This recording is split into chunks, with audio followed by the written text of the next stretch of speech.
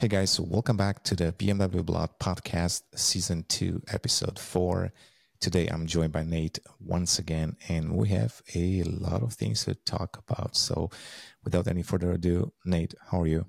I'm doing well. It's a little cold after being in extremely warm South Carolina a couple weeks ago. Came back to a whole bunch of frost. I know you've been getting snow, so it's going to be a little bit different doing our testing here in the near future, but at least we got those warm days in a couple weeks back. Yeah, exactly. So that's a good segue into what we're going to be talking about today. So we went to Test Fest, which is an annual test car event that BMW of North America hosts. It's usually either on the East Coast or West Coast, and they bring a lot of cars. I guess this year they had about 114 cars, which is insane. Of course, they're multiple of the same model, but there was everything that was launched in 2023 there. So we had a chance to drive it on the road and on the track as well. So today we're going to be talking about the new BMW 5 Series, about the BMW i5. We drove the car on the road and also on the track, so that will be an interesting thing to talk about for sure. We also went a little bit in mainstream with the BMW X5 50e, which is a great car, so we drove that as well. And then we hopped into the BMW XM label red. So we've talked about this car quite a bit, right? So I mean, they're on our YouTube channel, so you can see or listen to our thoughts. But we're gonna touch on that one more time. And I guess I'm gonna be talking also a little bit about the BMW iX M60 long-term press car. I'm gonna explain what that is and what I plan on doing with that. And then maybe we're gonna touch on the latest news a little bit, which is the BMW M3. It was a trademark registration that happened, recently, so we can talk about that. And then maybe I'm going to end with my own topic on the BMW i3 versus i4 because I just got a new i4, so I can explain why I got the color that I did. I think it's awesome. Make green great again. Yeah, so let's leave that for the end so people can actually stay tuned. But yeah, that's definitely an interesting one. All right, Nate, so I'll let you kick it off. Actually, let's start with the i5 M60 because you drove it on track. I didn't have a chance. I was too busy filming and trying not to talk. Yeah. So tell me how that went. That was a lot of fun.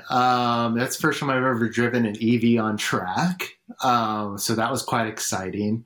And as you know, we were led off by an M5 competition. So it was pretty cool to see that comparison of the top of the line performance 5 Series versus that M Performance EV vehicle. And it didn't leave us. We definitely stayed with it. Obviously I think it could have easily gotten away from us, but with a little bit of effort, we were right there with it. It was a lot of fun too. Did you see the comments on Instagram on the video that we posted? Yeah. It's quite interesting what everyone was thinking, but I thought it was great. I do think the sound made me get a little annoying after a while, but you can definitely hear it in those Instagram videos. Yes, I guess that was one of the complaints, right? I mean, the sound, clearly people were saying that, the car cannot do a lot of laps. And that's kind of what we thought initially too, right? But I think when we looked at the battery charging, I don't think it actually depleted too much over the last, 3-4 laps that we did, right? No, not much at all. And I was definitely foot to the floor quite a bit. And it's BMW. It's an M Performance product. They're going to go testing on that to make sure that it can stay doing that type of driving. I saw no real fade out of it. It definitely stayed very consistent. The only thing I think it faded at all was the brakes a little bit due to the weight. But other than that, it felt great. And I don't recall exactly how much battery it lost, but it wasn't much. Yeah, exactly. I think by our estimations, you could do a few dozens lap, easily. I mean, it's a short track there, so don't have to run for too long. But I guess if you really want to track it, you could. It's not a track car. First of all, it's an i5. It's a 5 Series, so clearly you're not going to track that. And then you have the V8 M5 in front of you, so it's really not a fair comparison. But I guess what you mentioned and what I recall from the video also is the fact that getting in and out of corners, it's a lot quicker with the car because of the instant torque, so you will feel that. But I guess you will feel the weight as well because it's got that large battery pack in the floor of the car, basically. Yeah, it's obviously, you know, a very powerful EV. So coming out of the corners, yeah, it's very quick. It stayed right behind the M5 most of the time. The M5 did kind of pull away from us through the corner, and a little bit at the end of some of the straights, but and that's probably just due to that weight. It did feel a little heavy, but it still felt very good. And I think you mentioned in another i5 review, you know, all that battery's just right down there in the floor. So it's got a low center of gravity. So it feels very balanced. Has a very much like a 50, almost, I would say pretty close to 50-50 feel. You know, a lot of times EVs have a tendency to just, with that weight, feel too much. And I didn't really feel it that much, but it was definitely noticeable. Would have been interesting, would have been to have two driving instructors from the school actually going at each other, one with the i5 M60, one with the M5, to kind of really push the car and see what it can do. I mean, clearly ours was a follow lead type of thing, so they're never going to push it too hard, and they're not going to let us push it too hard either. Exactly. You know, it's a good indicator of how you're going to drive it, more like on a spirited drive than it would be like a full on track day. But yeah, it would be interesting to get a couple instructors on there. If you go watch our video, you'll hear like the crash avoidance systems alarm going off and stuff like that. Just those little annoyance things that, you know, keep you from actually pushing too hard. But other than that, like I was saying, I think this car is going to feel fantastic out on the road. So it felt really good on track. I know you've driven on the road. How'd you feel with it? Yes, I mean, I had a chance to drive it in Portugal, actually, on some curvy roads, mountain roads there, and I actually enjoyed it quite a bit. I mean, it was ridiculous fast. I remember, you know, talking about that in the video. I mean, it would just take off, honestly, and it was fun, actually, to corner with the car and do all of that.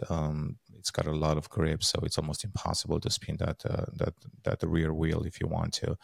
But I also had more fun, actually, with the i5 eDrive 40 when I drove it there, because of the rear wheel drive. So like, to me, that felt a little bit more, you know, interesting to drive. But the i5 M60 is just a brute. I mean, it's so quick. I mean, it's what, 3.7 seconds or something like that, 0 to 60. I mean, it's ridiculous. So yeah, Which is fast car. Yeah. Yeah, that's pretty darn quick for that type of luxury vehicle. You know, the 5 Series is really stepped up. It's kind of, you know, like if you think more of a traditional BMW lineup, it's like a modern 7 Series. You know, it's big, it's luxurious, it's comfortable, has all the features. So like 3.7's really, it makes it feel very fast. Yeah, and honestly, I mean, I see these comparisons all the time, you know, that Tesla and other competitors, they do 1,000 horsepower and all of that. So I'm like, what's the point? I feel like even 600 horsepower in the i5 M60 is just too much, honestly. I feel like I would be okay with anywhere from 400 to 500 horsepower, and it would be more than enough, honestly. It gets you car sick quickly. That, you know, crazy acceleration, if you do it for a little bit, I mean, it will absolutely get you car sick. There is no way it's not. So what's the point having 1,000 horsepower just to brag about, you know, 1.9 or 2 second times, you know? Yeah, it's an initial wow factor, but every time I hear these numbers and hear like cars like Lucid and all that coming out, it's just, I've been to enough driving schools and seen people who felt like they'd have experience driving just, you know, regular M cars and not being able to drive them well. So it just it kind of scares me a little bit to know how many people can be out there with that kind of speed and power. Exactly. I mean, if we're talking about the future, right? I mean, when BMW will bring their, you know, real M car basically to the track, an electric car, I mean, that's going to be on a new platform. It's going to have quad motors. So it'll be a lot more interesting to see how they use those quad motors to improve driving dynamics and everything else. I mean, to me, that's the real test, more than, you know, straight line performance and all of that. But nonetheless, I guess the i5 M60, it's a fun car. It's not a track car. It's not an M5, doesn't sound like an M5, and we talked about that. You know, the last point on that is I kept reading some comments on how they wish it had a V8 sound inside, but I'm wondering if you do that artificial V8 inside or whatever, V10, whatever sound you want to put in, if people are going to be complaining, hey, you know, just a fake sound. Because you could probably time it to the telematics of the car, and, you know, when you accelerate, you'll make a different sound and all of that. But I think that'll be just a gimmick. I think people will hate it even more than the iconic sound. Yeah, you know, and I think what people always forget about, like when they start saying things like that, is like electric cars don't shift. So, Yeah. so how are you going to do that? Yeah, exactly. I mean, yeah. So I think if you can completely turn off the sounds, and I think then you just have a very quiet ride, and um, that's it. So yeah. So that was the i5 M60 on the track. Just a few laps, but hopefully in the future we get some other cars. I'll be more interested to do the i4 M50, honestly, because it's a little bit lighter. It's not as much power in it, but I feel like that would be a lot more fun to drive, to be honest. Yeah, I agree. All right, so then what do we do next? Yeah, so then we wanted to see, actually staying on the i5 topic, we wanted to see if one should buy the i5 Drive 40, which is the rear wheel drive i5, or should they go for the 530i rear wheel drive? So we talked about that before we drove them. We said, okay, let's find something that's comparable.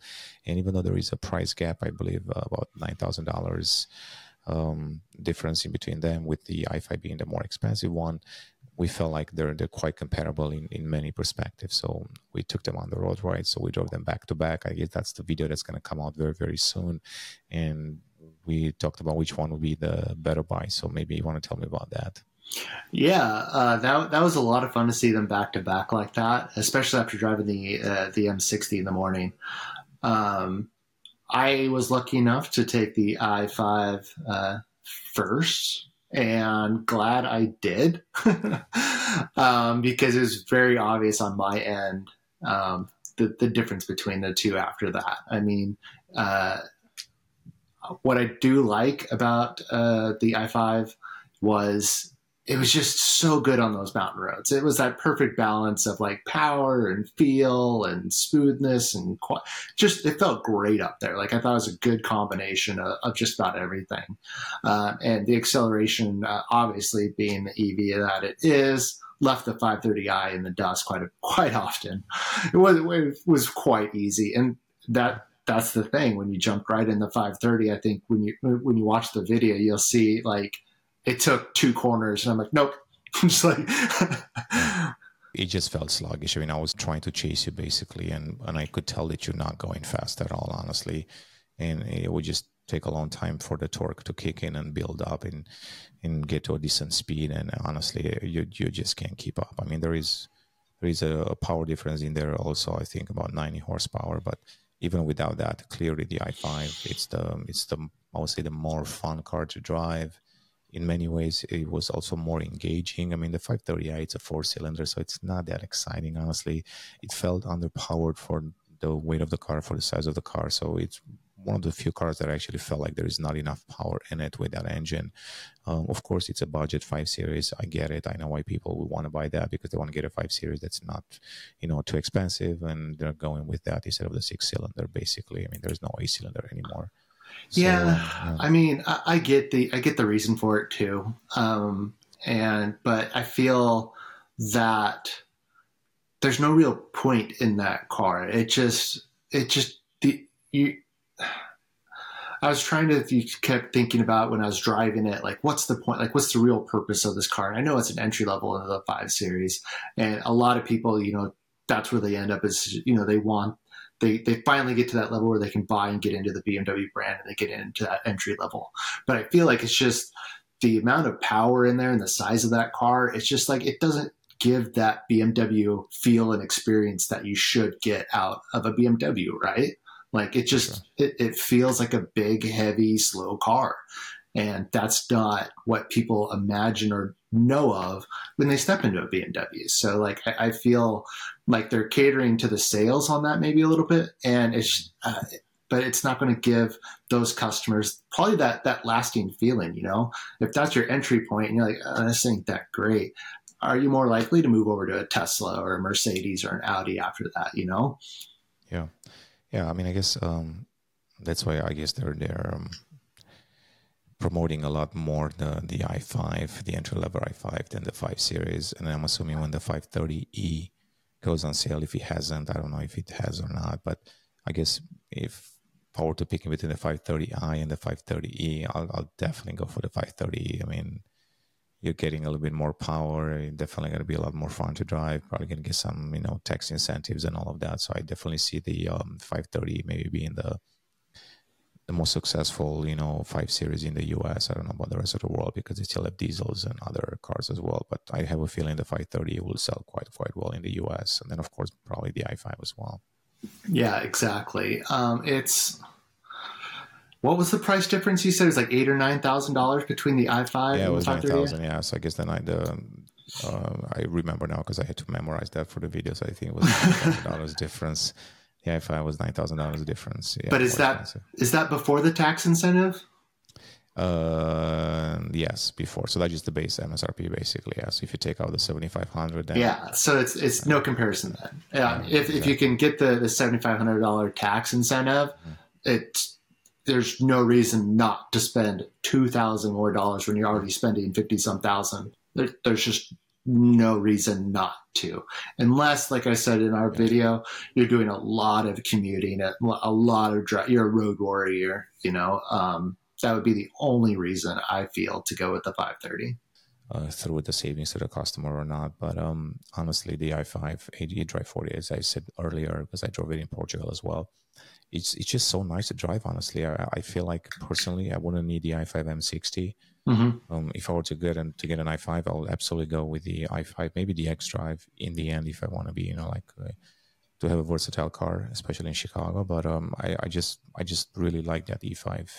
That i5 eDrive 40, and I feel like that'll be my choice for the entire lineup. I think, like I just mentioned a little bit ago, I think it's great all around, gives you everything you're looking for from the 5 Series, right? It gives you that plenty of feel to play with. You get the newer technology and drivetrain, the quiet, the smoothness of the 5 Series. I mean, it's just the best combo.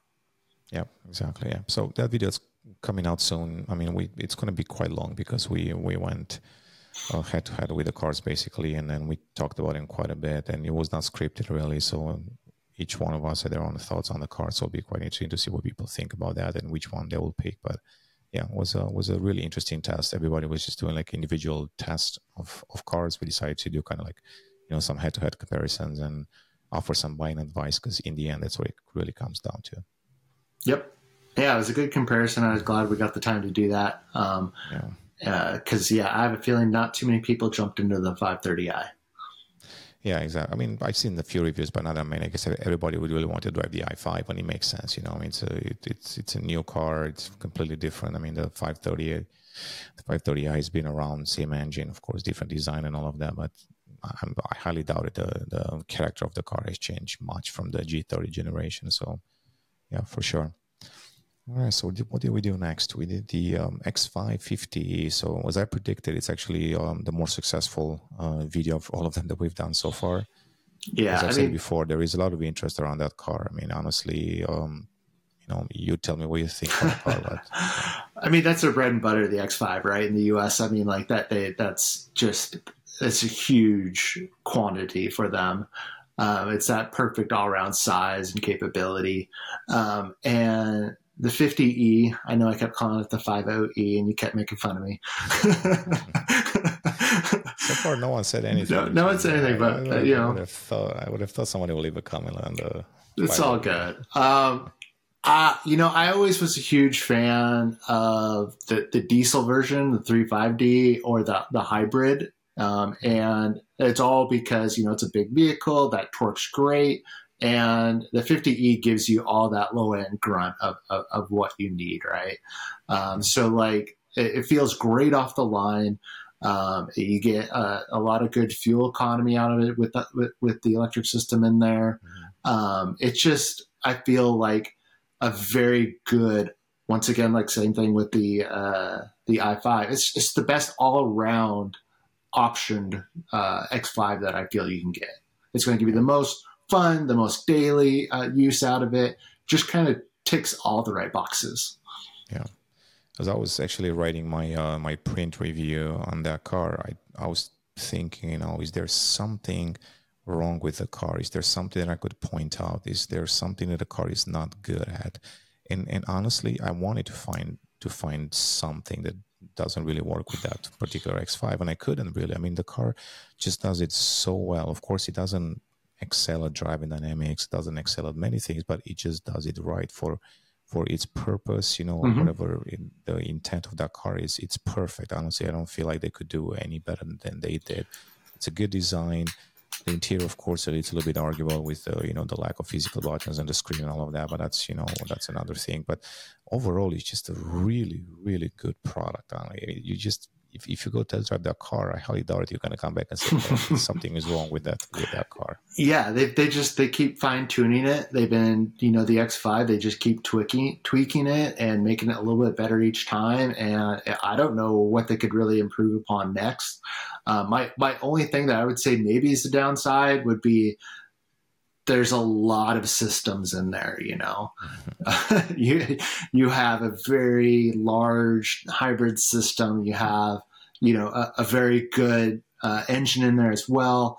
But it's just a lot of things going on. And, for over time, like if you're to buy that for a long period of time, that's just a lot of things that may need to be maintained. But like, that's the only downside I could come up with.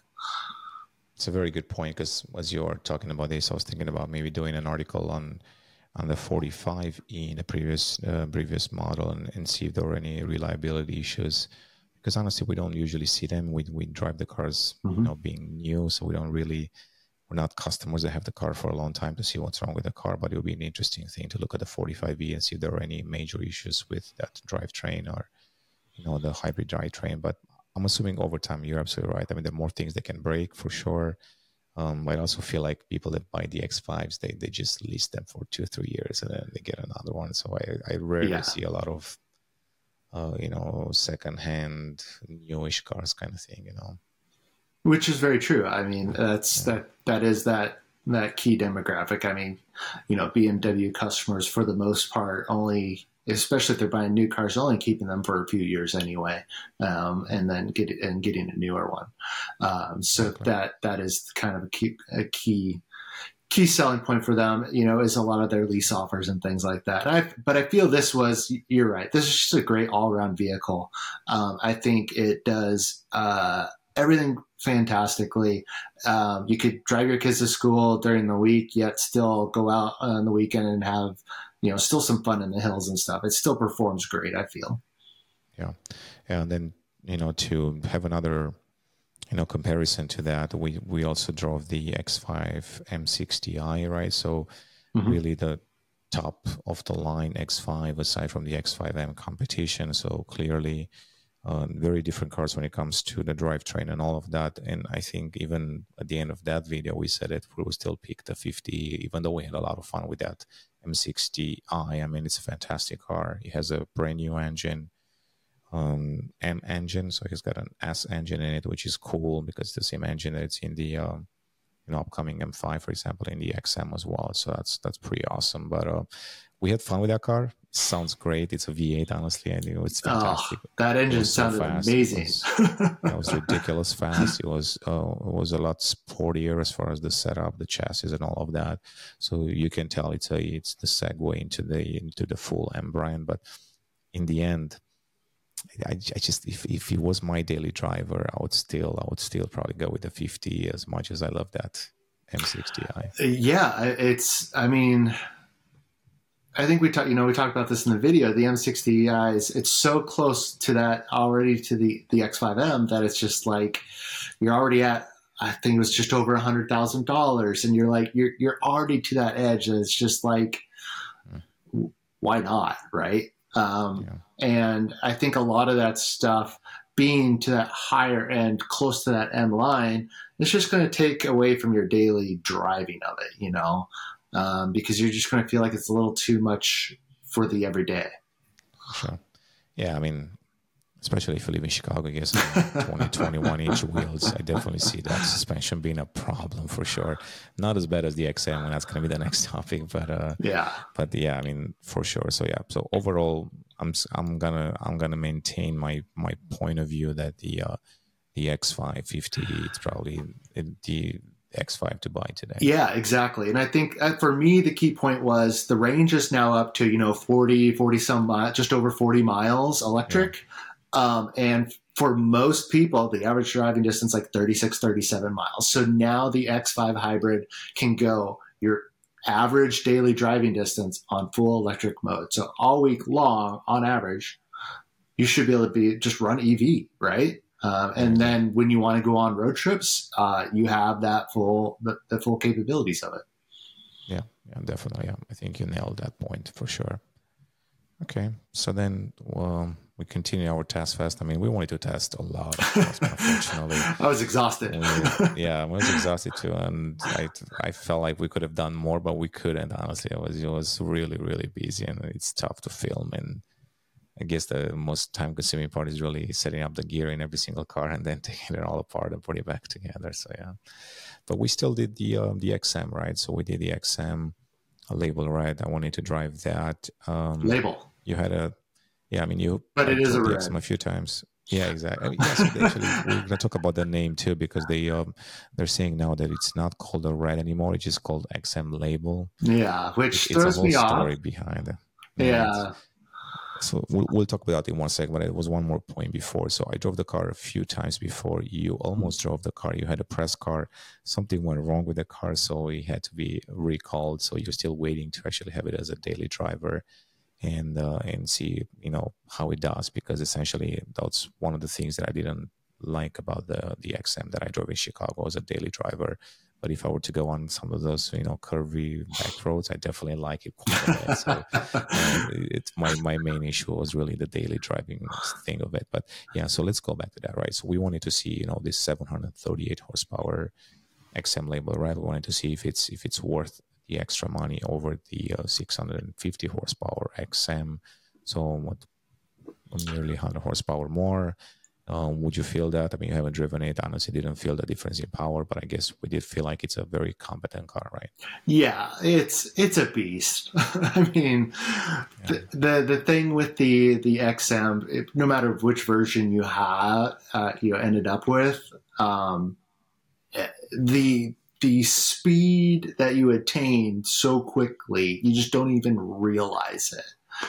There's multiple times, which obviously, legally we shouldn't say, but like there would be times where like I would just be like, I'm going to excel quickly, but I'd look at it and be like, whoa, that was way too quickly. Going way too fast. Ridiculous fast. I mean, the car, it's, sub 4 seconds, I think 3.7, 3.8. I mean, like you said, you don't even feel the speed. I mean, you get up to high speeds in no time, basically. Yeah, and that's the thing. It's like a lot of people look at that 0 to 60 and, they know it's a big car. And once again, we'll go back to it's not Tesla speed. But the thing is with this thing is it doesn't stop accelerating at 60. I mean, it just keeps pulling, which is super impressive for the size of that car. Yeah, I think from a drivetrain perspective, I think they've done a fantastic job. So if you're looking at the engineering side of the car, I think it's a brilliant car because the powertrain, it's really competent. It does a very good job of the transitioning also from electric to hybrid and to gasoline. It's so seamless. Sometimes you won't even feel it basically.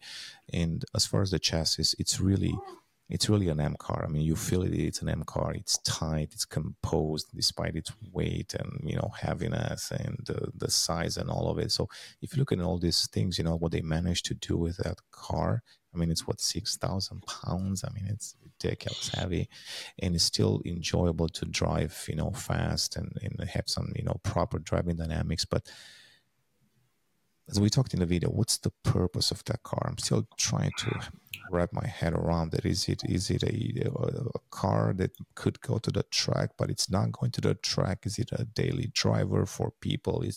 They keep saying the extroverted people, but I'm like, okay, what's the extroverted person looking for? Is he looking for a daily driver to show off? Or is he looking for a fun car to go into the Alps or into the mountains and drive you fast or even to the track? So I'm still struggling with the idea behind the XM, honestly. Yeah, it's same. I don't know who it's for or what it's for. When you have such capable vehicles like the X5M and the X6M, I don't quite see it.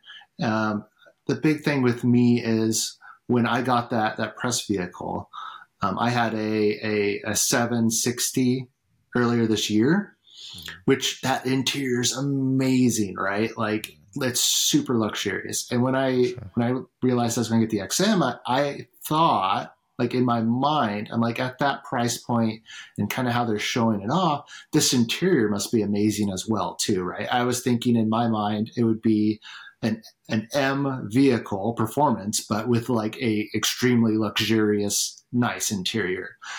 But that's not the case. Like, yeah, it has the LED roof, but it's not, as you pointed out, it's just lit. It's not anything really special to it. And the interior is just a normal BMW M car. So yeah, exactly. I mean, I feel like they can still, save the project if you want to call it that way, because it's still fairly new. They have time to, reassess things, take the feedback, and improve things. And from what I heard, I think they're going to do that. Actually, next year we might see some improvements to the car. But I think they should just try to figure out what the car is and who is it for. And in my opinion, and of course, I don't work for them. I don't know what the big plan is for the car, but I would just make this a high end type of vehicle, like that's catering to people that want to buy a Range Rover or a G-Wagon, basically. So I would make the drive, I mean, I've said that in the reviews also, I would make the drive a little bit softer, the suspension a little bit softer. I don't know if it's feasible to do an air suspension on it or not, or maybe just the rear. I'm not sure from a technical perspective, but I would just make it a little bit softer. Overall, I would make the car a little bit more special. And that brings me back to the label thing. Initially, when I've talked about the label, things, I mean, it's been 2-3 years now, and I was probably the first one that wrote about this, that initially there was supposed to be a label black or label red and blue and then black, something like that. So and then it was supposed to be kind of like a limited run for each one of them, and then kind of build more labels. So the label was kind of like the overall umbrella or the overall brand. Then you had like different models under that, basically. So I always thought that if you get a label red, let's say a limited edition, a few thousand units, you get something very special, right? A very special interior. And we've talked about the concept interior that I saw in the Concept XM, which was absolutely amazing. And I kind of wish they would continue that story, because they could say, okay, we're building this label brand out of the XM, and we're going to make it a little bit different. It's going to be a little bit more special. It's not going to be your typical XM. Excuse me. And then you feel like, okay, I'm paying $186,000, whatever that is. Now I feel like I'm getting a very special car, very special interior. It stands out. It's not an X5M Plus, as I call the interior. Yeah. I would even maybe offer the option of, panoramic lounge roof, whatever they call it. Mm-hmm. So I'll offer that option as well. And just trying to find that particular niche. I mean, it's a niche car. And right now, I feel like it's doesn't have a well-defined path, basically. Yeah. So, and they've kind of been a little sneaky with that too, right? They didn't come out and say, "Hey, this isn't the actual name." They're just kind of slightly trying to change it in the background. Now it's just XM label. I first saw that during their promo video for their Pikes Peak run. I kept hearing XM label, and it just started trading. I'm like, wait, isn't it label red? So hearing about all of that, it's quite interesting. And you bring up a good point. Maybe they don't know who it's for yet either, and they're still just trying to get it just fine-tuned as well. For me, as you pointed out, it's so harsh, it just feels like you have no air in the tires, and you can hear everything, you can feel everything. And I feel like at that level of vehicle, at that price point, what they're trying to go for, like I was saying earlier, like it should have the performance of an M vehicle, but have that comfort and feeling of a top 7 series, Yeah. And speaking of the right quality, I mean, the roads that we were on, they were actually really good, honestly. I mean, there were very few spots when there were some imperfections in the road, but they were extremely smooth and really good. So imagine that car when I had it in Chicago. I mean, I just couldn't believe it, honestly. And I'm rarely disappointed about something like that, because I can ignore the suspension stiffness and all of that. But the final point on this one is really that most of the people that I talk to at the event, journalists, they love the car. they absolutely love the XM label red. So, I mean, I was talking even with Johnny Lieberman, you know, he's always very critical of BMW products. And he loved the XM. He's like, man, that car is fantastic. And I'm like, I mean, what am I not seeing? Am I being too critical? Am I not seeing the big picture? And it's possible. I mean, I'm not the authority on all BMW things, but I'm like, maybe just me. Maybe I'm not the type of customer, and maybe I just don't get it. And people that I have the money to buy their car, they're just looking for different things, and that's okay, because that's exactly why I asked a lot of journalists there. I mean, I just wanted to hear unbiased opinion, because some people say, oh, you're biased. Well, clearly I'm not, because I'm not in love with the XM yet. So. And neither am I. And I really thought we'd have a good cop, bad cop thing with this, but we were both on that same page, you know. So maybe it's not positioned for BMW I won't say traditionalists, but not the usual BMW customer. You know, they're going out and trying to get those people who are buying Lamborghini Urus and things like that, you know. Yeah. Don't get me wrong. When I drove the car for the first time in Phoenix, and it was mostly mountain roads, I loved the car. I mean, honestly, from a driving perspective, I thought it was fantastic. The only complaint that I had in that review was really just the interior not being, up to the price point. But as far as driving the car there, oh man, it was so much fun. I mean, I think I drove it for 8 hours one day, and it was really, really, really, really fun. A lot of people that drove the car there had so much fun with the car. I mean, all the YouTubers were there, from the Canadians to the UK guys, and they all loved it. But as a daily driver, that's when I really, took a step back, and I'm like, all right. So it's a great car, because it's just it does things it's not supposed to do, right? It's a huge, heavy car, but it just is fast, and it just goes, and it does still corner really well. So it does all those things that M car should. But like in your mind, you're like, this is a huge, big, chunky vehicle, yet it's doing all this, right? So that's what kind of makes it that fun factor. But yeah, on a day-to-day basis, I don't know. I don't see the benefit of it unless you really want to stand out and be different. And that's about it. And is there a customer base for that? Like, is there enough customer base to support that?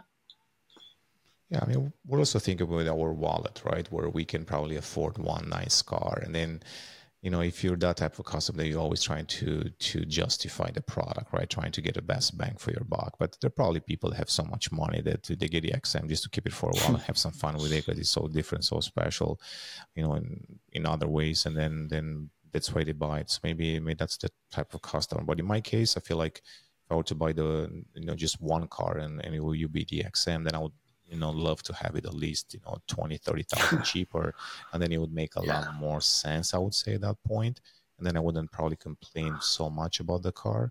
But then again, I mean, it could be one of those things where we're just not a customer demographic for that car, and that's okay. I mean, we just pointed out the things that we thought they're different on it. So I always tell people just go to a dealership, drive it, see it for yourself. I mean, it's one of those cars that you really need to see it in real life, because in photos there's some angles that look really weird, but in some angles are actually really, really good too. So tough one. Yeah. I don't think there's any angles for me, but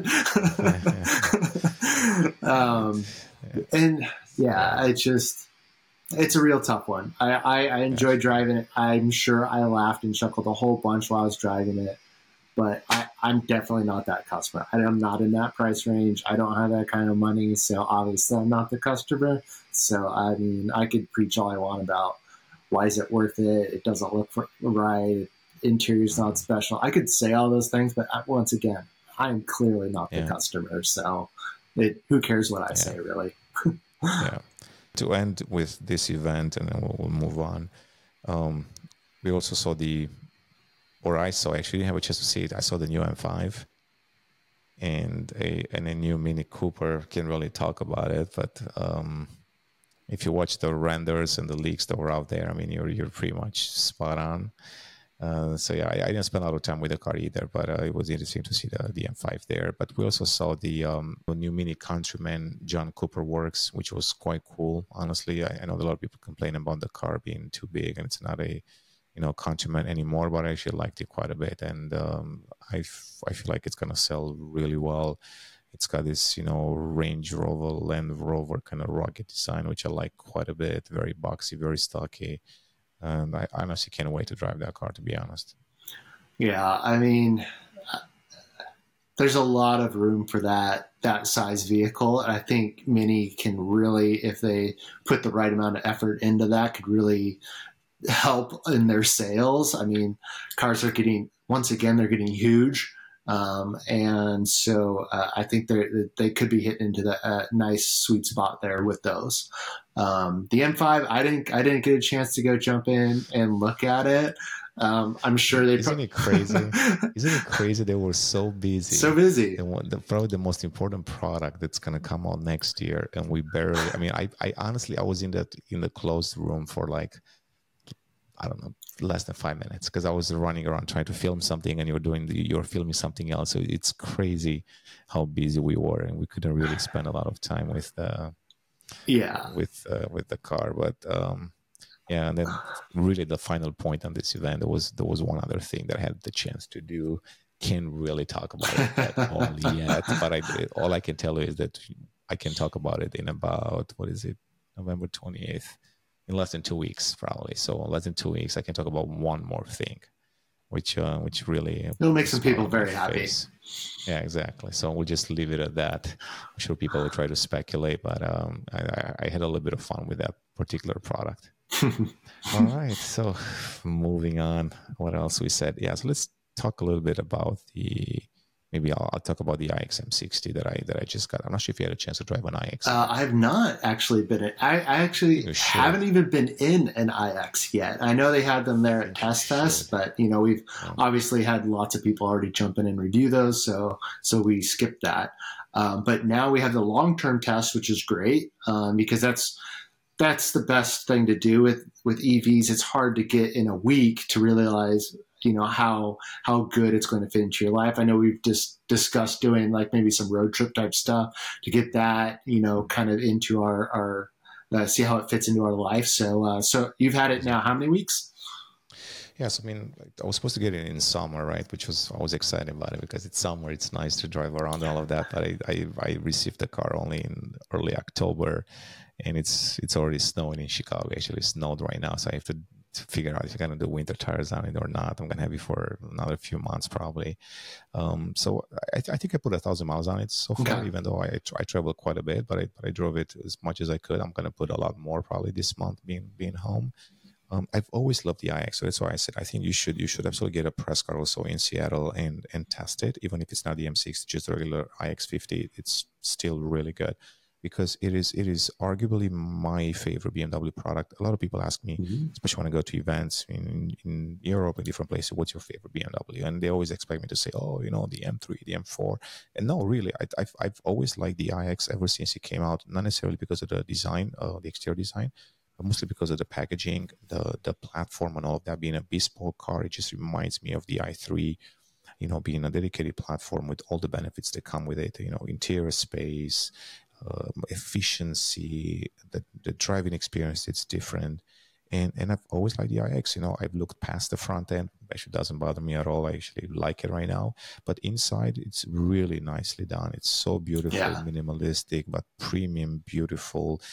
Everything, it was just done to perfection with that car. And driving the car, I mean, it's not even about the speed. It's just so smooth. It floats on the road. The suspension is awesome. I mean, I love it in Chicago, honestly. It's so effortless to drive. Despite being a heavy and big car, it's really, really easy to have it as a daily driver. And it's just, I don't know, very, very serene drive. So I have the iX M60.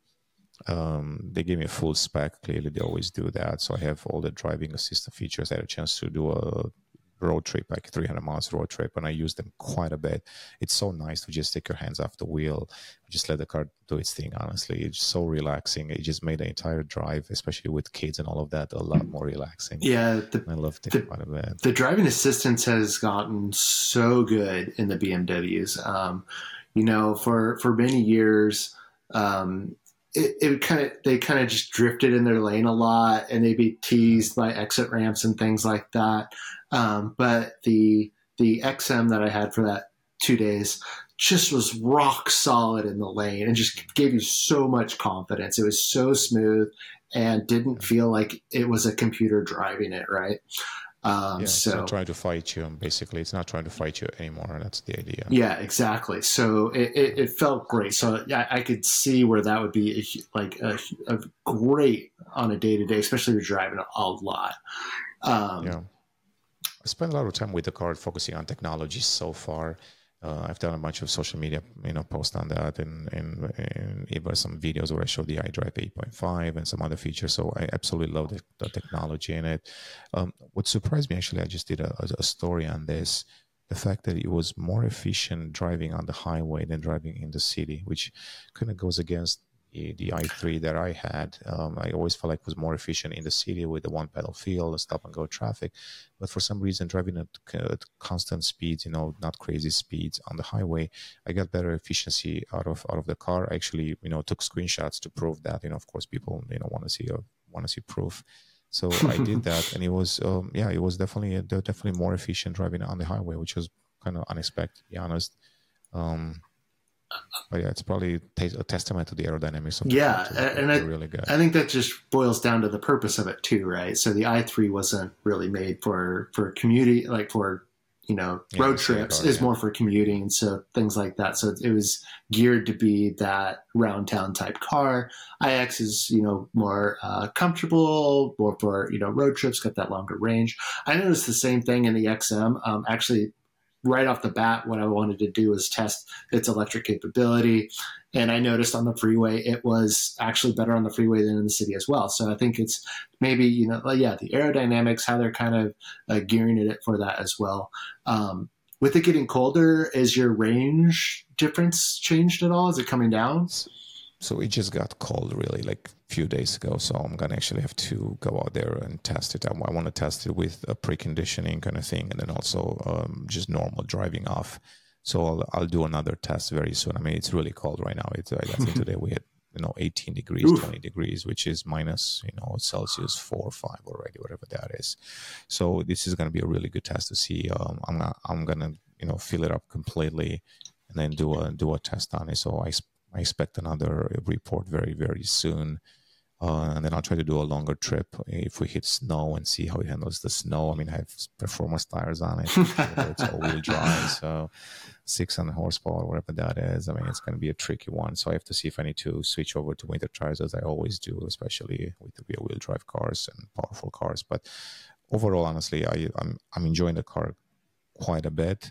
As exciting as it is, to get a long-term press car, because it's our first one really in 13 years. I mean, a lot of magazines got them a lot earlier than us, and it's a lot of work. I mean, it's not like I take the car every day and just drive around and go grocery shopping. I actually have to do the work and test the car, because that's the point really.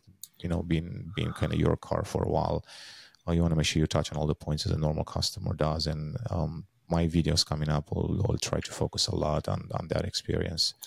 Yeah, and that brings up one point, that it's not just about the car as well. It's all about the full experience of the EVs. So like the charging network and things like that. Exactly. So like when you do go on a road trip, I have seen quite a few pop up lately that are talking about how Electrify America's units are terrible, and like you can never find one that works properly. So that is a huge piece of the experience of being in an EV, right? So it'll be interesting. I'm happy that you brought that up. Yeah, I'm actually happy that you brought that up, because with the i3, my i3 was a range extender, so I never really had range anxiety, because I knew that I had that back. That's why I paid every time $4,000 extra for the i3 to get the range extend, because I didn't want to worry about the charging. But this is the first time right now with the iX and now with the i4 where I need to worry about charging, and I just did. I mean, I did a long trip. I had to plan it out properly. I had to go out of my way a little bit to find a charging station. And even last week, I went to play soccer. I planned a trip. I went to an EVgo charging station. I was 100% sure it's going to work. It was a 50 kilowatts only, and it was broken. And then as I left that parking lot, I looked I looked up some more stations in the navigation system, and there was one right across the street. It was Electrify America, and they had 4 of them, 150 kilowatts, and they were all working. So actually, my experience with Electrify America that I've had in Chicago has been quite positive. So I do recall seeing a lot of social media posts about the network not being good in certain areas, but in Chicago, actually, they're mostly up. I only saw one that was down, and so far they've been 150 kilowatts, which was awesome. I did find an EVgo. I think there was a 300 kilowatts, but I think the car only does 210 anyway, or 200 kilowatts, so it was a little bit too much. But the 150, it's perfect, honestly. I mean, even now, I found a good use case. Like my wife said that I definitely planned this on purpose. But the Electrify America station, it's about 2 minutes away from the place where I play soccer. So now what I do, I actually I just drop off the car there, almost completely depleted, and I timed it. By the time that I'm done playing the 90 minutes, the car, it's actually done by that time, and I can just go pick it up. Basically, somebody can drop me off there.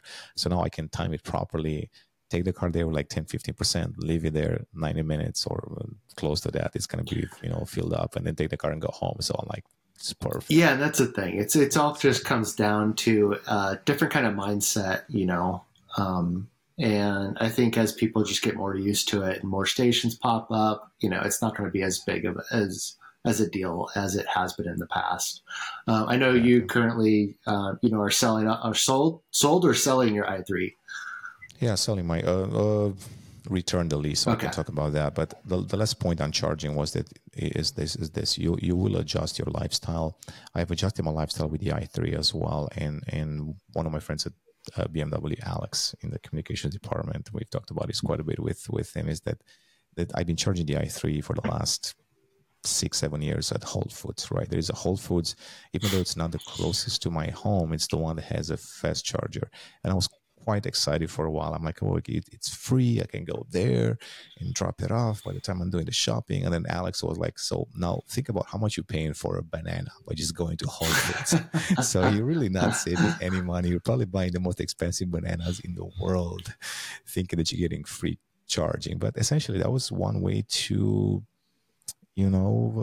justify charging the car there and basically doing 2 things at the same time, really. So yeah, that was going to be my question, was like, is your charging difference changed? Because I know you're right, the i3, a lot of people didn't really have home chargers with those, but with something more like an iX, where you're driving a lot more, you're using a lot more of that range, do you have a home charger, or are you going to only use external chargers? So I don't have it at this place. It's a detached garage. It's a little bit more complicated. I actually just looked into this last week. So there is somebody that's going to come out and see what the solution is. There are 2-3 people that want to do this, and there is an idea that we could do a joint or a common outdoor level 2 charger for all 3 of us, and we can snack charge once in a while. Or we try to run individual conduit and wires through the garage, but it can get pretty expensive. I guess one guy got a quote of about $3,000 to install in his garage, and then we're like, well, if you do the math, you need to charge for a few years to get that money back, and you might even if you sell the place after that, you might not get the investment back. So we're looking at some alternatives right now, because it's all concrete, so you can really run the conduit underneath, so it's going to be aerial, so it's expensive and all of that. But maybe we do just a single outdoor charging station. I also have this major issue in my life where my 1M, it's my garage queen. So well, of course. So I only have one spot, so I'm like, the story has been something like this for the last few years. Every time my significant other would ask me, so how come we don't have a charging station? I'll be like, it's impossible. It's so expensive. You can't really do it. I looked into it, but really the reason was I just didn't want to move my 1M out of the garage, even though I literally occupy a garage spot with a car that I drive, 500 miles a year or 1,000 miles a year. It's funny you mention that, because we just moved into... Hopefully she doesn't watch this podcast. Yeah, she cut out a long time ago. Exactly. Yeah. But it's funny because we just moved into a new place as well, and the place we just moved into has already a charger in the garage, which made my significant other go, well, should we get an EV now? Just because it's already there, you know? Ching, ching. I know. So it's like, it wasn't even crossing her mind until she saw, oh, well, we have a charger, so. Yeah, I mean, honestly, if you have a home charger, it's probably the best thing that you can have. I mean, you should definitely get an EV then, because one, it's a lot cheaper to charge it. I just charged the iX, the fast charger, and it cost me almost $50. Yeah, so it's like almost 50 cents per kilowatt, really. Well, at home, I think I did the math. If you charge off peak, it's like 10 cents or a little bit more. It depends like on the state, but it's like 5 times cheaper to do it at home. So, you're saving money. Granted, you have 2 years free of Electrify America, so you could use that. But yeah, I mean, home charger, it's one of those things that make a lot of sense. So if you can get it, yeah, absolutely worth it. But yeah, it's just, it makes sense, but it just makes it all easier.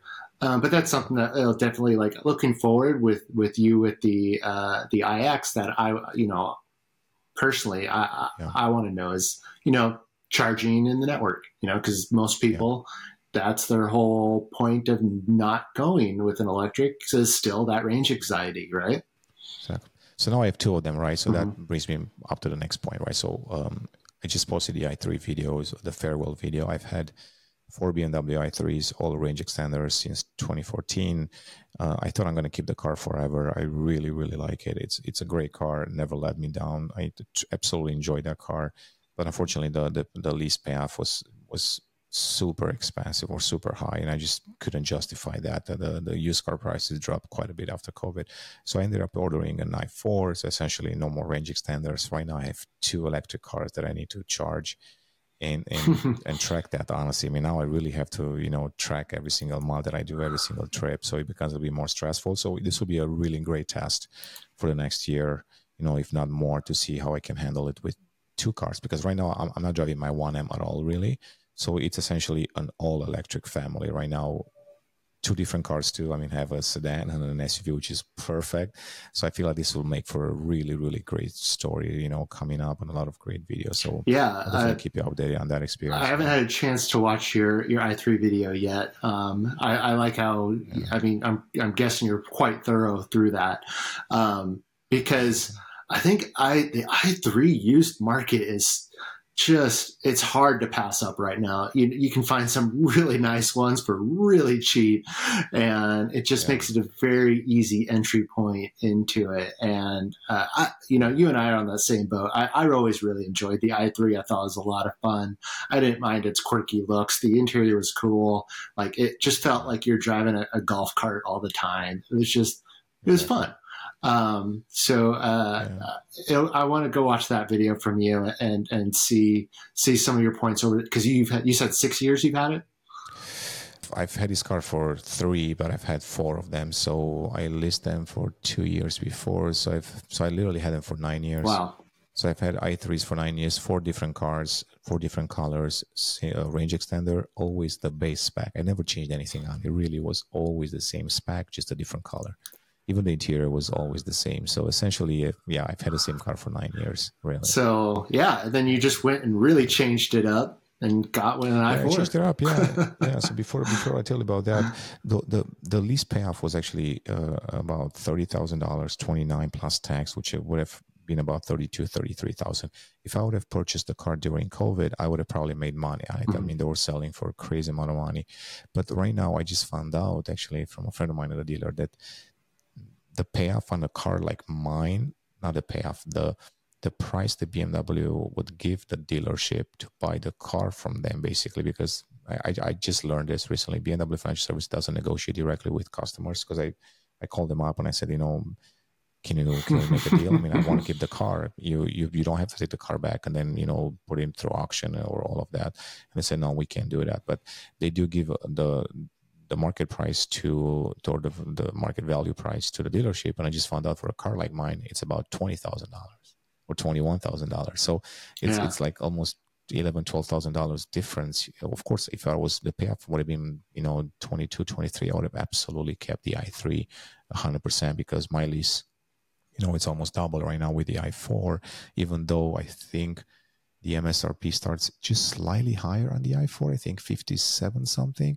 But with all the incentives and everything else, I think I'm well at the same price that I pay for the i4, but I'm paying double. Of course, the inflation and higher, APR and all of that. But so I got a crazy car. People probably have seen the Instagram video. I haven't posted a YouTube video yet, but essentially it's a San Remo green metallic. It's an i4 eDrive 40, not the M50 base model. Once again, I didn't want to spend money to that. I admit it. And it's got a red interior. So it's got a Cora red. And it's a crazy story behind it because I'm just like a normal customer. When I order the car, I go on the BMW USA.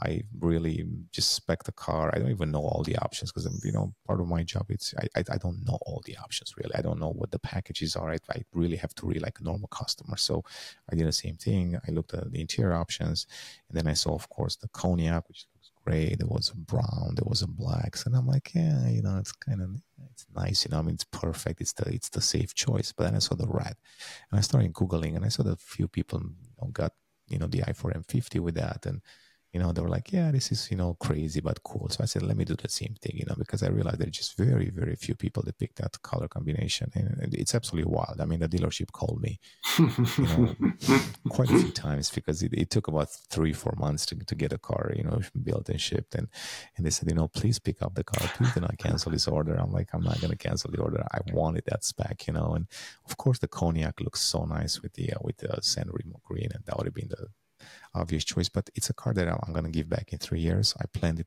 in a way that I want to get a new class in 2026, basically.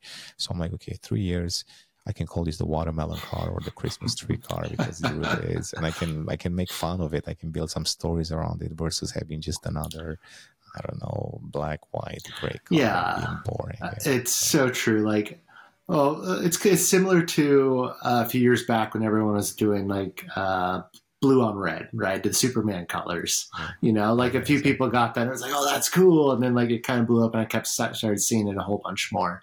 I love that you went with green. I think green's just such an understated color that just doesn't get used a lot. But whenever you see a good green car, you're just like, oh, that looks good, Yeah.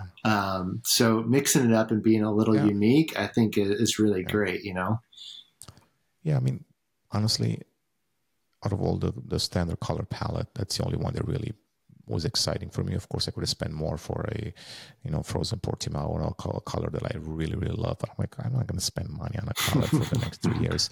I also spend a lot of time with the BMW design team, and I always ask, what's in, what's hot, what's the new color, what's the new thing. And for the last few years, they've been telling me, that green is really in. Everybody, wants green.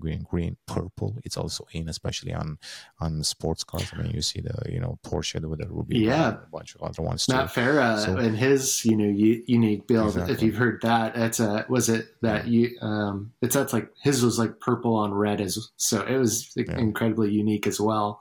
Yeah. And a lot of people loved it, and a lot of people don't. But I think after the last 5 or 6 years where everything was some shade of silver or gray or black or white, it's just like finally getting some color options that aren't, BMW individual. It's great to see.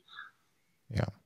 Don't get me wrong. If I were to keep this car and then, thinking about resale value, I would absolutely go for a safe color, right? I mean, I would do the safest possible spec, with also the option that I know people would want. But this is a lease car. Once again, it's going to go back in 3 years. I'm not going to keep it because as much as I love the i4, it drives nicely and all of that. And it's just, I just want the new I-Class. Really, it's a huge step forward in 3 years. And that's exactly why I timed it this way.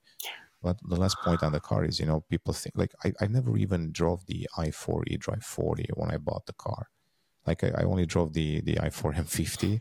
So honestly, I bought this car. I'm like, okay, it's an i4. I know it's going to drive well. And I did the same thing with the i3. The first i3 that I bought, I haven't driven the car before. Actually, was Sean that went to the press lounge, and I just ordered it. I ordered it out of state too. Honestly, it was I did not even do a test drive on it. So the last few cars, I just blindly, bought them. The same thing with the 1M. Clearly, I haven't had a chance to drive it before it came out, so I just ordered the car. But that was a no-brainer. I did this. It's funny. I did the same thing with the E46 M3. Like, Oh, did Yeah, you? I never even driven it before I bought it.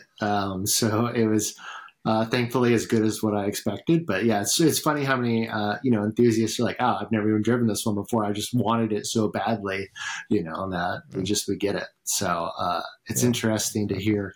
But you said you haven't had much time with it yet. I mean, I picked up the car on Saturday, so and then here's the crazy part: the car was nicely, detailed, freshly detailed, so clean. I bring it home Saturday night. I'm thinking Sunday I'm gonna take it for a drive, we shoot some video, and then Sunday it snowed. I'm like, oh my god, what am I doing? Did you at least get heated seats? I did get heated seats. I did get heated seats because in Chicago, that's something that I got on the i3 because you kind of need that in Chicago. So I absolutely got that, but I don't need anything else anything else on the car. I mean, driving assistance features, yes, but I don't plan on doing a lot of road trips. I have the iXL, so I'm going to use that as much as possible for that. So I feel like I got enough, things in my car, basically. So speaking of HVAC and accessories on that, I haven't been in the new i40 yet. Are they removing the buttons and switches as well in that one? Yeah. So, I mean, it's got the 8.5 and it doesn't have the physical buttons, really. I mean, they're reduced. I mean, it was the same thing when it came out, really. So they haven't really, that was the idea from the beginning. I think that's the car that kind of started this whole trend. That was the first car that got iDrive 8. Yeah, I guess it's one of those things. I mean, when I picked it up from the dealer, I was thinking about that, because I'm always thinking about content. And I said, okay, let me see how many times I'm going to touch that AC. And honestly, I only touched it once. I mean, it's not like there is no variation in temperature, in the span of a few hours or a few minutes or whatever. So, I usually set it to 70, 71 maybe if it's cold outside, and that's it. I don't go to 75. I don't go back now. I just set it to a normal temperature that I know I'm comfortable inside the car, and that's it. So that was that. And then other than that, the navigation, I mean, I use CarPlay on this one. I just set it up and that's it. So I didn't really have to interact too much with the screen. Of course, it's annoying when you do that, but there are very few functions that you constantly have to adjust what you're driving. Yeah, and I think there's workarounds to it that people just don't really realize as well. Like the preconditioning of the vehicle, being an i4, and if it's plugged in, you can precondition to that warmer temperature. A lot of people are like, well, what if it's cold and I jump in and want to turn it up really fast to hot? Well, you just get on the app, the My BMW app, precondition, and in 15, 20 minutes, it's warm. And you just arrive to a warm car, right? So, there's newer technology and methods to make up for the removal of those buttons and switches. Absolutely. I mean, I love them. I would love to have the AC knobs and all of that, but in all fairness, in my case, I don't know about everybody else, but in my case, I rarely touch them. I rarely adjust that. So that's it. I mean, honestly, there is no other feature inside the car that I would constantly adjust other than the navigation, probably. But then you can do voice commands. You can do, CarPlay, Apple CarPlay, and all of that. So you can do, via Siri also if you have the CarPlay connected. So you don't have to touch the screen. But other than that, I don't see myself configuring things while I'm driving, to be honest. So I'm okay with that. I mean, it doesn't really bother me. It's not my favorite, but the least of my concerns, to be honest. Yeah, it's just one of those nitpicking things, right? One of the things I've always personally felt, and being an enthusiast, is whenever you got into a BMW, you knew it was a BMW because everything was in that same position, right? The layout was very similar. In recent years, it's kind of been updated and changed a little, but it's all still in that same kind of place. It's just kind of like a nitpicky, hey, you changed tradition. They've done that in the past on little things like the headlight switches. Now it's the button grid and things like that. And in reality, it's a complaint for a few months, and then we just kind of move on. It's just nitpicking. Exactly. Yeah, I mean, the only thing that I can see that I'm complaining about the car for now is the fact that in the back I don't have more room than in the i3, honestly, and I knew that actually. I mean, it's not a surprise because I drove the i4 M50 before and I looked at that. It's really the same space. If you have car seats and you put the car seats in there, honestly, exactly the same space that I had in the i3, despite being a lot longer and a lot wider and all of that. And it's really just because of the platform. You have the transmission tunnel in the middle as well. The floor, it's raised up a little bit. So even if you don't have the car seat you're sitting there, it's a little bit awkward to sit. So I kind of expected that. But and then also the fact that the doors don't open too wide either. And essentially it was a lot easier to get the kids in and out of the i3, to be honest. Oh, yeah. The suicide doors is fantastic. So easy. But, I mean, especially with a toddler, they could just like literally just climb through. I don't have to do it's so handy with the big hatchback. So, I mean, it's at least got that. So cargo space. Yeah. The cargo space, it's great. Yeah. Especially, you can lay down the seats and all that. So even though you lose a little bit with the battery, the layout of it being a Grand Coupe makes it quite handy still. Yeah. I was thinking about my bike actually when I first drove the i4, I'm like, okay, if I put the seats down in the back, I can definitely fit a bike through. I don't need to install a bike rack, basically. So I actually thought about that with the i3. I couldn't really fit a bike. I would have to take the front wheel off in order to fit it. But with this one, I can definitely do it. So that's a plus. But honestly, I like the car. I think it's a safe car. I'm not going to get thumbs up like I did with the i3. I mean, honestly, the i3, even now when I would pass by somebody with an i3, they would wave at me and thumbs up and all that. It was like this little, fight club. It's quirky. It's fun. And like if you liked them, you really liked them. Now I just blend in, or maybe not. Maybe not with that San Remo green. So what's your significant other think of it? Yeah, so that's actually what I actually filmed that portion, and I'm gonna publish it. I mean, she was not into the red thing, initially. She's like, oh man, it's like, no, let's just look at that. I'm like, so yeah, but and she was like, just look at that cognac, she's like, can you call and change it? I'm like, can't, it's too late, can't really change. I mean, it's just, you just think about it as a fun car. You always like to stand out anyway. So I'm like, this will fit you perfectly. So now she actually loves it. She's like, this is great. That's good. My little one loves it too. She calls it the watermelon. Nice. Of course, she heard that. So the whole family loves it. I was surprisingly. So I had a chance to film more, her reaction when she saw the car, because she was at home when I brought the car. Perfect. And it was interesting to see that. But yeah, it's her car, in the end. So it drives nice, and it's all that matters is she likes it. Yeah, exactly. The turn radius, it's a little bit weird, and I warned her the turn radius is not as, it's really no near as good as the i3, and I just filmed that. So small and compact, Yeah, look at the i3 video towards the end. I put a 360, an Insta360 camera there, and I showed it. It's literally just rotating around its axis. It's so good in the i3, so good. I'm gonna miss that. Yeah. So nice. God. Yeah. Like I said earlier, you and I are both on the same page. I thought it was a great little car. I'm gonna buy one day. If I have to start commuting back to an office again, I'm totally just gonna go out and get one of those, because at their price point now, I mean, there's some up here in the Northwest I've been seeing for like 15,000, 16,000. Just like, how do you not buy a carbon fiber BMW electric car like for that kind of money? Just like, how do you not? Can I give you some homework that you can find a car, because I could not find it. I was looking for a while for the i3 that Chuck has. So Chuck has an i3 non-range extender, and he's got galvanic gold. Oh.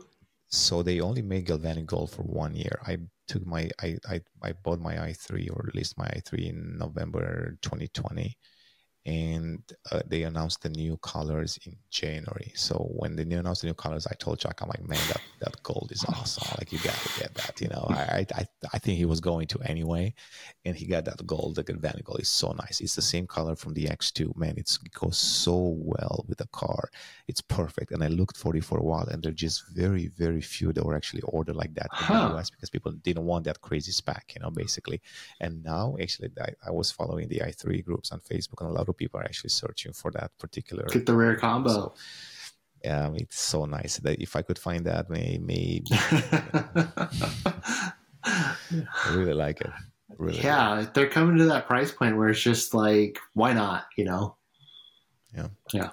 Exactly. So that's the story. And then what's the last point? Because I think we went a little bit longer. Yeah. Let's. So on the news side of things, we published yesterday or 2 days ago that BMW registered the name M3, which to me is not a surprise. I've heard about the name before. I even published the code name ZA0. I was the first one to publish that. That's the name of the electric M3 that's going to come out. And essentially, we don't know a lot of this. I mean, they're testing the car clearly. They showed a prototype last year that they're testing the new technology. I think next year I'll have a chance to sample some of the new tech with new A-Class and then get an idea of what it might mean for M as well. But essentially, they will have an electric M3 sometimes after 2027. Basically, the question is if they're going to have a gasoline one as well. And that's something that I guess is still being determined. It's not been, last time that I heard, it's not been finalized or have been approved, but there are indications that we'll still get a gasoline M3 and then you'll have this all-electric M3 as well. So that was kind of the big news today. Of course, I think if they're going to do the IM3, it's going to be like a quad motor. Dang. So that'll be very interesting, to see how they do that. So I'm actually excited. That gives them so many opportunities to give it some amazing performance, like on track and things like that, right? So like you have an independent control of all four wheels then, you know. So that could be a lot of fun. As much as I'm looking forward to that car and the new chapter for the BMW M brand, if Instagram is still around in 27, I can't wait to see the comments. Oh man, the comments will be gold. Will be gold. Can you imagine? Like the M3 is like the untouchable car, right? I can't even imagine the comments. Honestly. You know, sound, everything. Oh my God. You know, we say that, but it's gone through its changes. You know, we threw a V8 in it, we threw turbos on it. You know, I mean, it's like, but there was sound. It's all it always said. But I mean, here's my point. Like coming from the M, I'm obviously an M enthusiast. Like in the reality, as long as I put my foot down and it does the things that an M vehicle is supposed to do, I don't care what powers it. Right? I mean, yeah, a lot of the exhaust note is part of the driving and stuff like that. But I think even driving like the i5 M60i and stuff like that, I'm okay giving up the exhaust note for the acceleration that I can just see the IM3 having. Yeah, and I truly think that BMW will make a regular M3 too, because a lot of the European states are pushing back on the legislation that they have to cut off combustion cars by 2030. I think the UK pushed it back after 2035. And BMW is smart enough to know that they could still offer two cars, and they'll one for the future, one for the current people. They still want a combustion powered M3. So I'm almost 100% sure we will see both. I also have a feeling, or there are some hints that combustion cars like on the Clara platform will have longer life cycles, and now it's always like 7 years. I think they're going to extend it for many cars as much as possible. So essentially you have probably multiple facelifts. I think the X3, people will be surprised what's the projected life cycle right now. It's like really long for the new one. So I have a feeling they're going to try to extend it as much as possible. I mean, if there are no regulations that come in place, you could have still combustion powered M cars for the next 10-15 years. I mean, no idea how the legislation is going to change, but it doesn't seem like it just seems like there is a little bit of people or automakers are taking a step back right now. Okay, we're not going all into electrification. Maybe we're not there yet, and they're still considering keeping gasoline cars. Yeah, which is, I mean, nothing wrong with that. Yeah, exactly. I mean, if that's a chance to buy one of the last ones, if you think they're one of the last ones, or buy used one, so you can always have a classic car and have an electric car like I do. So. Yep. And I drive my classic M3 less and less every year. See, you gotta do a review on that car, because honestly, I haven't driven one in a long time. When you have a classic car, you should do a review on that for sure, because it's definitely a classic now. Yeah, next spring I have to do a bunch of tuning and maintenance to it. But next spring I want to definitely. There's a lot of things I want to do. I want to talk about that maintenance, what needs to be done to when after you stored a car for a long time. Kind of bring it back to life. But when I changed its storage location recently, and God, it's just still so good. We drove a lot of those classic M cars back in June at South Carolina, the 1M and stuff like that. And it's just, you get in that car and you just head out on like a sunny Saturday. It's just like, everything's right with the world, right? It's just like, just makes everything better. Yeah, hopefully you're not going to sell that one.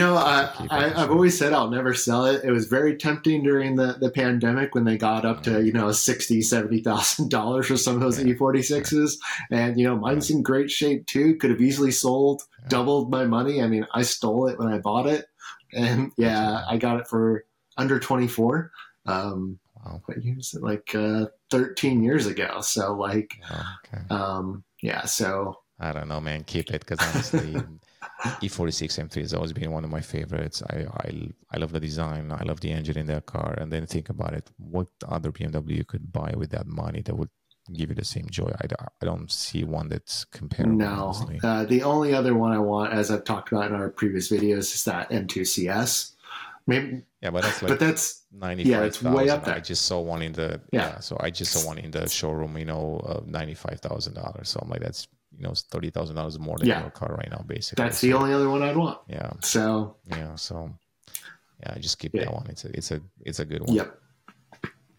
Great. Well, that's a good way to end this. Well, Nate, thanks for joining me. Anytime. Hopefully we'll do this soon again, and we'll share some more things. I mean, hopefully we get a couple more in before the holidays. There's still a few topics that we left behind, and we can probably use one episode where we bring a guest. Maybe. Oh yeah, I think we have some good guests that we can talk to, catch up with as well. I'm sure there will be some fun new topics coming out in the next few months. So, you've got 2 new cars, so we need to hear about those as well. Yeah. Exactly. And for our listeners and viewers, if you have any suggestions, any feedback on how we can improve this, what guests we should talk to. I mean, we don't know everyone in the car world, maybe. So maybe if you think there is somebody that's, quite interesting to talk to, doesn't have to be a BMW gearhead or not, just drop us an email. At podcast@bmwblog.com, or you can find us on Instagram, both of us. We'll leave all the handles and everything else. So drop a message and let us know. I mean, we're always listening to feedback, and essentially we do this because people, care to, I guess, listen to us and see us. Yeah. Maybe we venture out. I got some crazy ideas. Maybe we do this live once and reply to people's comments. Who knows? That'll be a good one actually via YouTube. Yeah, that'll be a good one actually. Yeah, we should find a venue for that. Yeah, yep. We got a bunch of ideas that we can start doing, and hopefully we have the time to do it. Awesome. Well, Nate, once again, thanks for joining, and I will see you in the next one. Talk to you later.